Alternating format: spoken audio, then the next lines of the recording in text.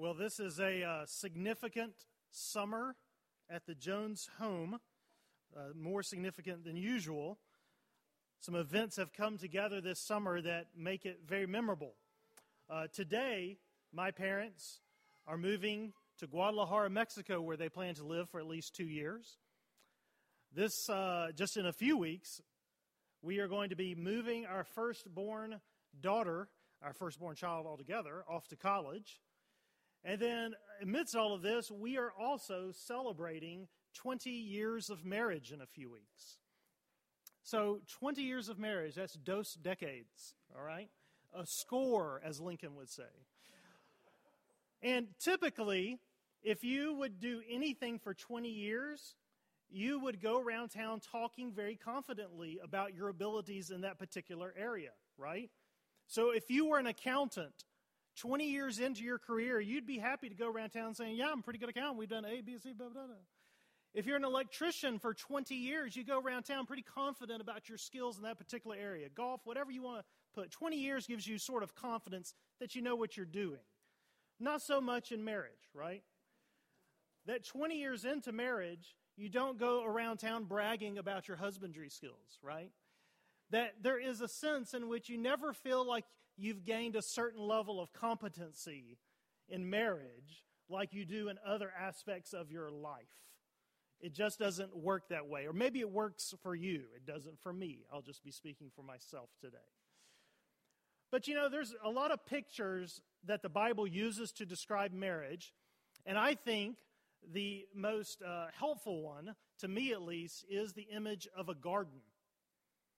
That marriage is like gardening. Now, I am not a gardener type, okay? But my wife is. You just heard read scripture. She grew up on 20 acres and her dad is a forester. Like, they know how to grow things. She's a 4-H babe, all right? That's the way she was raised. They know how to grow and nurture and take the time, put the sweat in, and do it, okay? I was raised on Cosby Show and Seinfeld, okay? I really don't know how to garden very well. I go get the gardening stuff so she can garden. But some of you really know and appreciate what it takes to, whether it's a rose garden or you're trying to grow tomatoes, you know what it takes. It takes work, right?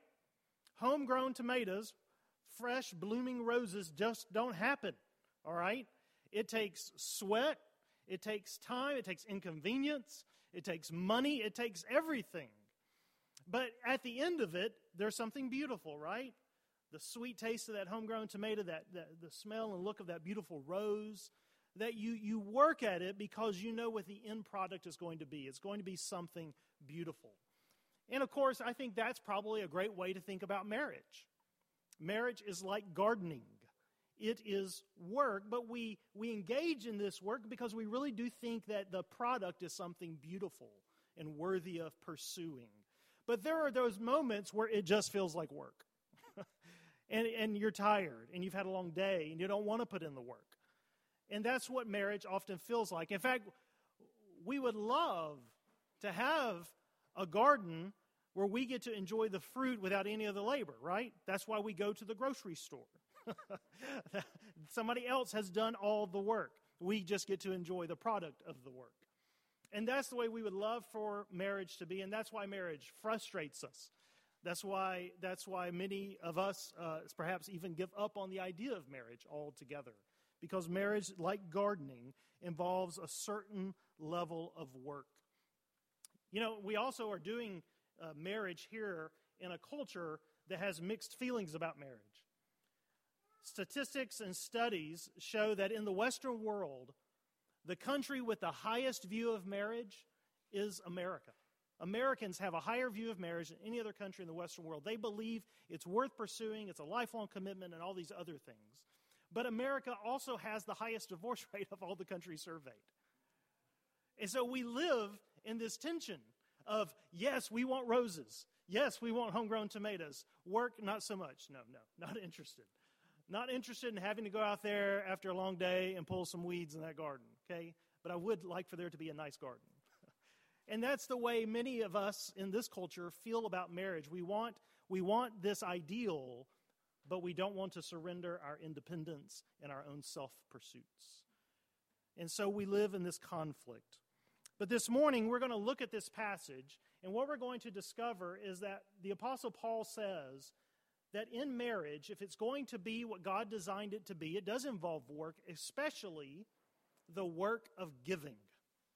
That this is the work of marriage, that there's a mutual giving to each other that has to take place for marriage to thrive.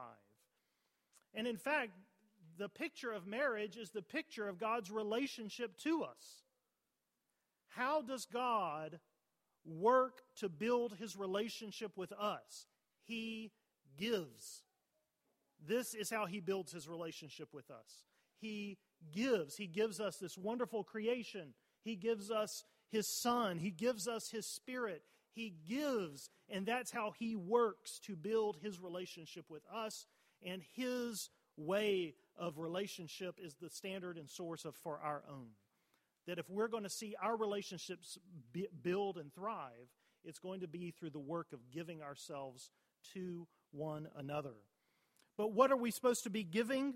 Well, in this passage this morning, I just want to briefly look at three things the Bible says we need to be giving to each other in marriage.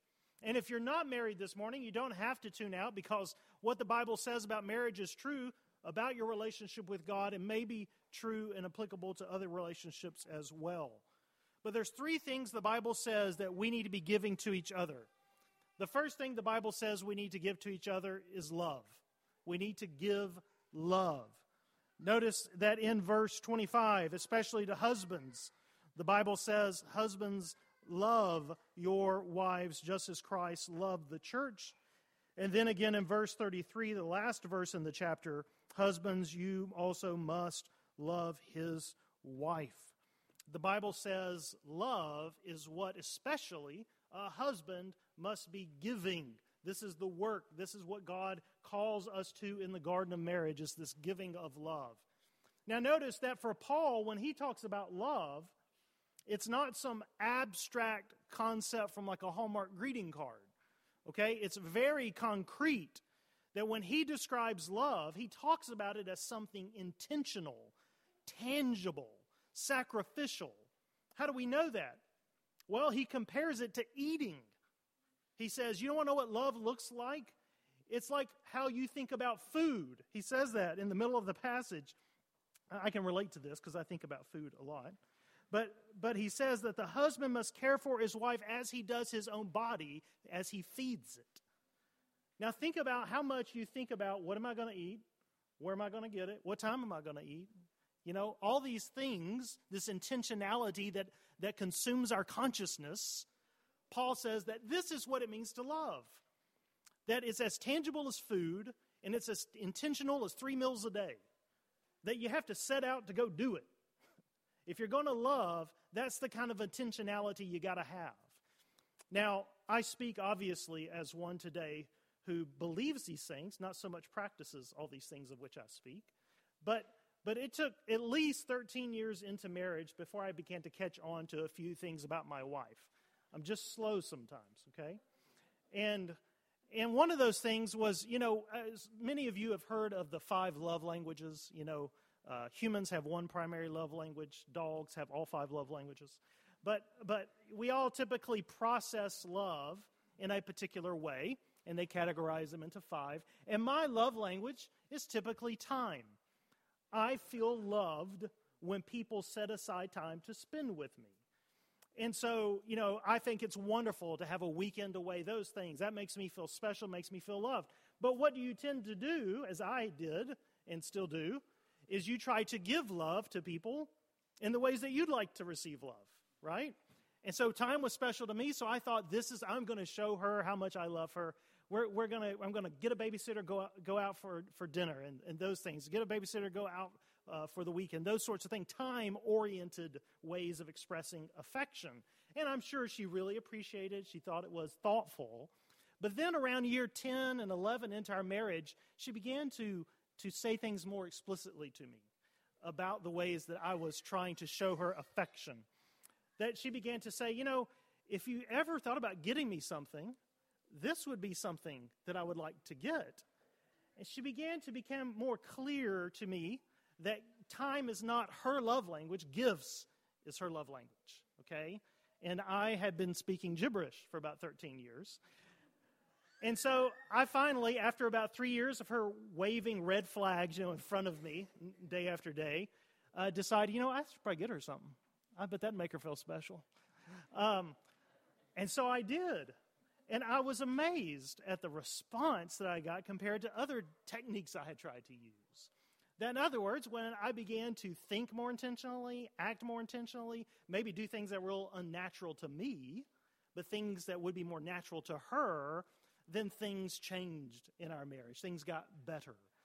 But that is the kind of love that Paul describes, right? It's intentional. It's thinking through things about, and not only thinking through, but it's sacrificial. Not how would I do this, but how would they like this to be done? How will they receive and process? Because Paul says that's the kind of love Christ shows. Christ doesn't just sit up in heaven and say, I love you all, believe me when I say it. He doesn't send cards on special holidays, right? What does Christ do? He takes on flesh. He comes to dwell among us. He shares meals with us. He gives us bread and wine. He gives his own body and blood for us. He does intentional, tangible, sacrificial things for us. And the Bible says that's what love is. Love is not a sentiment. Love is tangible. It's in action that it is found. And so Paul says that's what we need to be giving each other. And of course, we will never love to the level that Christ loves us, but C.S. Lewis reminds us that the most God-like love is the love that is unwearied in giving. And this is what love is. It is a giving of ourselves to the other person. But there's a second thing that Paul says that we need to give to each other to have healthy marriages. We need to give love, but secondly, he says we need to give respect. Verse 33 again, he says, wives must respect her husband. So what is respect? Respect is valuing the other person and making them feel valued, giving them a certain honor in conveying that value to them. That, in other words, it is to highlight that person's, not their shortcomings and weaknesses, but to encourage them through pointing out the ways that God has uniquely gifted and used them. That is what respect is. We all tend to want to spend time, invest our time in whatever activity brings us positive affirmation. And that works out differently for people. So for some people, they feel like they're getting affirming feedback when they go to the gym, right? They see things changing about them they like. They see the scale reads differently. And so what do? They spend more time at the gym. They take time to invest more time at the gym. For some people, it's work. They see success at work. They get positive feedback from their customers and bosses. They see positive feedback in their paycheck. And what does that make them want to do? Invest more time in their work to continue to get that affirmative feedback. You do it in academics, by the way, right? It starts off at an early age. Oh, I really like these smiley faces on this paper she puts. I want to invest more time to make sure those keep coming. So you can do it in any area of life, but what's hard to admit is true in marriage. That, in other words, when we are not giving affirmative feedback to each other, it does not make us want to spend more time together. Because we don't feel like we're being valued. We don't feel like we're being respected. We don't feel like we're being honored. That we tend to invest time where we get affirming feedback, and the Bible says that should be happening in marriage. Now, but here's the real problem. Let's talk truthful. It's easy and lazy that once you're 20 years into marriage, you pretty much know someone. Although I still continue to throw my wife a few curveballs every now and then. But you pretty much know each other, and that means you know everyone's shortcomings, weaknesses, the annoying things they do. And the lazy, easy thing to do is just relate to them about those things. The harder work of marriage is for my wife to have to sit across the living room and think to herself, what about that doofus can I affirm today? What dignifying achievement, trait, characteristics can I go out of my way to praise him for today? Because it's easy for her to see my shortcomings and weaknesses, it's harder for us to sit across the room and to think about the things that are good, true, and worthy of praise.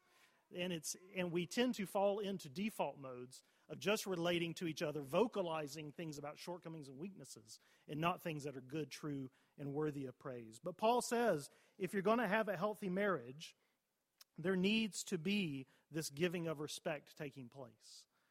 But there's a third thing that Paul says we need to be giving in marriage. Not only do we need to give love, not only do we need to give respect, but he also says we need to give up. We need to give up. And he says that in really two ways. Notice he says, you need to give up being two and start being one. You need to give up who you want to be and try to follow God's designs for who he wants you to be together. Because he says there, the two become one flesh. You know, we even play this out in the marriage ceremony here in our traditions, where what happens at a wedding? But these individuals walk into a room separately, right? But then what happens? They leave together. A symbolism of the fact that they are now dying to their two-ness and being raised to this oneness. That God has joined something new together as they leave the room. And that's true, but it's harder in reality than it's portrayed in ceremony, right?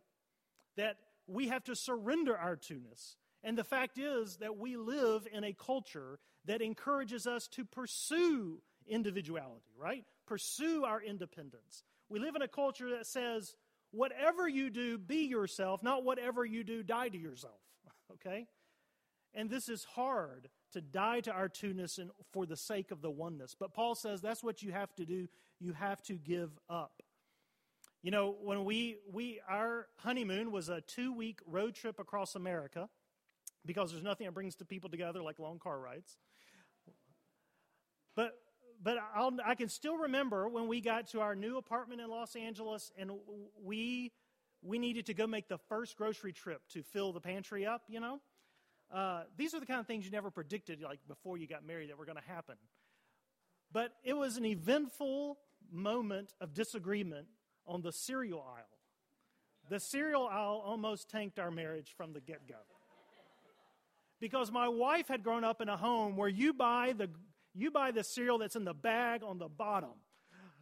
You buy generic brand. If you're going to get anything at all special, it's going to be that thing on the bottom. And she was like, you know what? I'm getting that name brand cereal right there at eye level.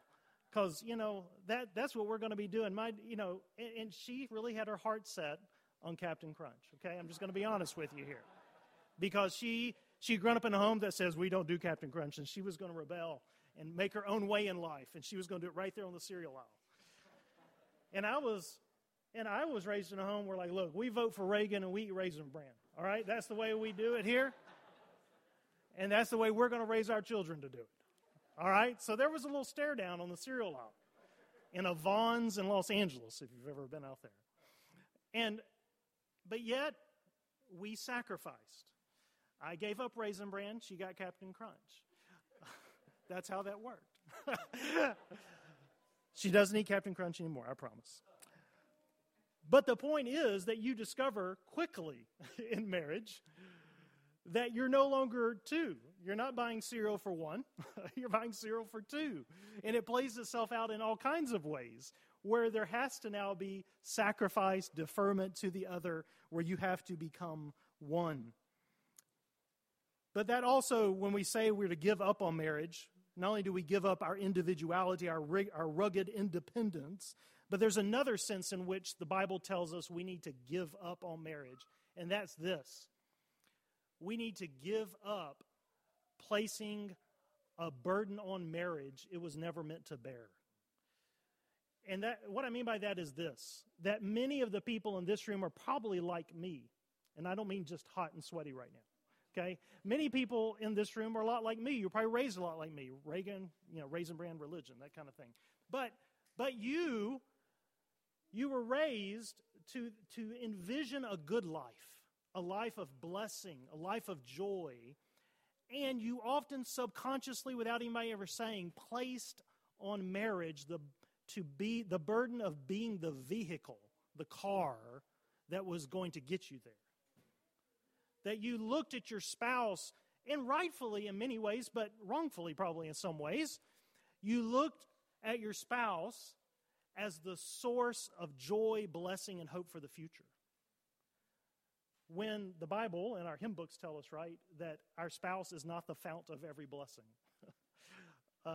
That in other words, it's not unusual, especially for Christians, to place on their spouse and on their marriage a God-like burden. Be the source of goodness in my life. Be the source of hope in my life. Be the source of joy in my life. And when you do that, it both crushes your spouse and it crushes the marriage. Because the marriage was never meant to be God in your life. God is meant to be God in your life. Only He can be the source of joy and hope and blessing. And He often does it through your marriage. Right? We get to experience joy, hope, and blessing and goodness through our marriage. But it comes to us from God. It doesn't come to us directly from our spouse. And so we idolize marriage, literally. We create an idol of it because we ask for it to do for us things only God was meant to do. And this, if we're honest, is why marriage frustrates us, is because our spouse isn't God. Our spouse isn't the one who can just continually and steadfastly and unwaveringly deliver joy, hope, and goodness in our lives. And that frustrates us. And I should say, it wouldn't be unusual, also in this room, for to be people on the other end of that spectrum who view marriage as the obstacle to the good life, as getting in the way of a good life, as getting in the way of joy and goodness, instead of being a God-ordained instrument where He gives us and lets us experience joy and hope and goodness and blessing. And so we can idolize it, we can demonize it. But at the end of the day, marriage is a blessing. It's a God-ordained institution worthy of pursuit, but it's a garden. It's a garden that requires work. It's a garden that requires you to go out there after a long day when you really don't want to. And like a garden, if you ignore it, you'll wake up one day and look out the window and say, how'd all these weeds get here? Remember when we used to have fresh-grown tomatoes out there? And that's what marriage is like. Marriage requires us to give up. Now just think, tomorrow when you go about town and people say, how was your church? You can say, well, the pastor told us to give up on marriage. And there you go. You can make conversation with that. But marriage is neither meant to be the vehicle to goodness and blessing or the obstacle. God is the source from whom all blessings flow. In fact, C.S. Lewis, who's written so many wonderful things on love and relationships, points out this, that don't let your happiness depend on something you can lose. Don't let your happiness depend on something you can lose. If love is to be a blessing and not a misery, it must be for the only beloved who will never pass away. And so this morning, the Bible invites us to repent of a few things, of neglecting our gardens, of idolizing and demonizing our garden of marriage, of failing to affirm and give ourselves to one another. But the Bible also calls us to believe in this crazy little thing called love. That it is, the reason we can believe in it is because God is love. Love does exist in a very solid, absolute, eternal way because it's in the very nature of God. And He gives Himself to us. And of course, the wonderful good news of the gospel is this. Jesus has done all the work, right? Jesus has done all the sweaty work. All we get to do now is we get to go out into the garden and pick the roses and enjoy the sweet taste of the tomatoes. Because Jesus has come, He has lived, He's died, He's been raised to new life. He has done the work so that we can enjoy all the blessings that come from living in fellowship with Him for all of eternity. We believe that there is a marriage that lasts, and it is loving, and it is characterized by giving. It's the relationship between Christ and His church, Paul says. And that relationship is the model for our own. Pray with me.